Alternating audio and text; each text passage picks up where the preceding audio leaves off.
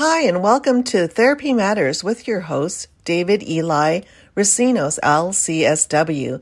This podcast and website represents opinions of David Eli Racinos, as well as his guests to the show and website. It should not be taken as medical mental health advice. The contents here are for informational purposes only, and because each person is so unique, please consult with your mental health care professional for your mental health questions. Views and opinions expressed in the podcast and website are of David Eli Racinos. While he makes every effort to ensure the information he is sharing is accurate, David welcomes any comments, suggestions, or correction of errors. He encourages listeners to do their own research and provide the resources we utilize in the show notes of each episode. Privacy is of the utmost importance to David. All people, places, and scenarios mentioned in the podcast have been changed or left out to protect client confidentiality. David would love hearing from his listeners, but encourages you to use discernment and discretion to protect you or your client's confidentiality. He is not responsible and will not be held liable for what his listeners choose to share on his podcast, website, or associated social media accounts. Guests to his show will be solely responsible for what they choose to share, and he encourages them to protect client confidentiality. This podcast and website should not be used in any legal capacity whatsoever, including not limited to establishing standard of care in a legal sense or as a basis for expert witness testimony. No guarantee is given regarding the accuracy of any statements or opinions made on the podcast or website.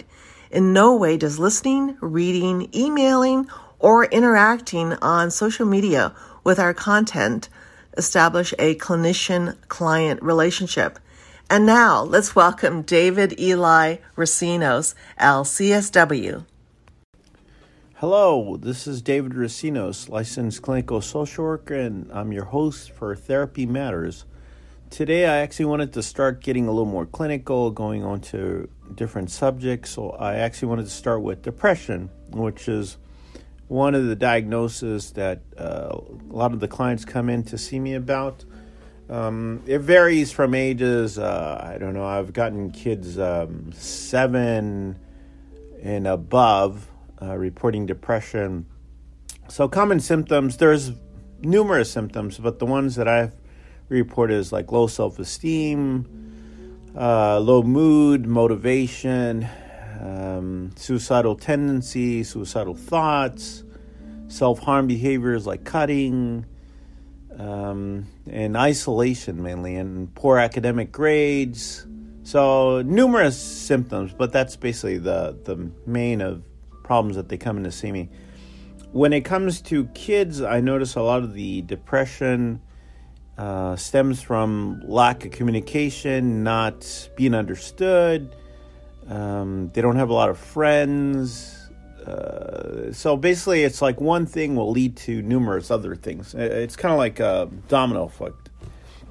So mainly my treatment with families is to get the family involved. So we'll discuss why the individual feels, like he's not being heard or she's not being heard. So we'll discuss ways to communicate. Usually it's a lot of irritability, frustration that they're facing. They don't feel anybody knows what they're going through. And then with the parents, when they try to explain it, the parents will either downplay what they're feeling or they just basically don't allow them to talk. I do get a lot where the parents will tell the kids, hey, you'll get over it. It's a phase. But with depression, it's a lifetime thing. You don't really get over it. It's permanent, basically. It's chemical imbalance sometimes, and sometimes we'll discuss meds, but I try to start out with, minimal intervention. So I try to get them to do anything related to, mainly my biggest thing is getting them to exercise. So physical activity, it's been proven. I'll see if I could put up some links about research, but there's numerous research out there. You could actually look that up for yourself. the correlation between depression and exercise and how it'll change the chemistry of your brain. It'll make you feel more positive, relaxed, concentration will improve numerous effects. So that's the main one. I've been trying to get a lot of clients to do meditation too, like mindfulness. It's not for everybody, although I try to encourage everybody to do it. I really didn't like it when I first started. I thought it was a joke. People would recommend it to me. But my mother passed away like many years ago, and I remember trying to find basically anything that would make me calm down my thoughts, because there were just like sadness and basically it was a grieving process that was very difficult.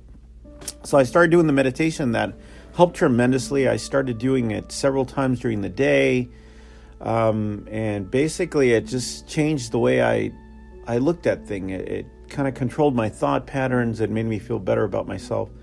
And I've had several examples where I've dealt with clients and I recommended and it actually took off. There's one client that once I explained it to him, he really took off. He started doing it twice a day. He loves it. I kind of checked in with him recently and he's doing really well. He continues doing it. And it's been life-changing for a lot of my clients. So I highly recommend meditation if you can. Try out slow. It's difficult.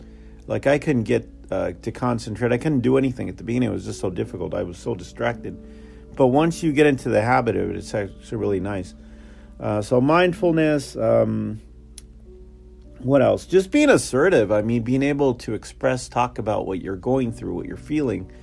That is more like an issue because of trust. So you have to find the right person that's willing to talk to you. Sometimes you can't rely on your friends because you're going to overburden them, So a lot of people just kind of isolate and keep it to themselves, which, makes it even worse. Also recommend doing journaling. So that's a way to at least get it out there.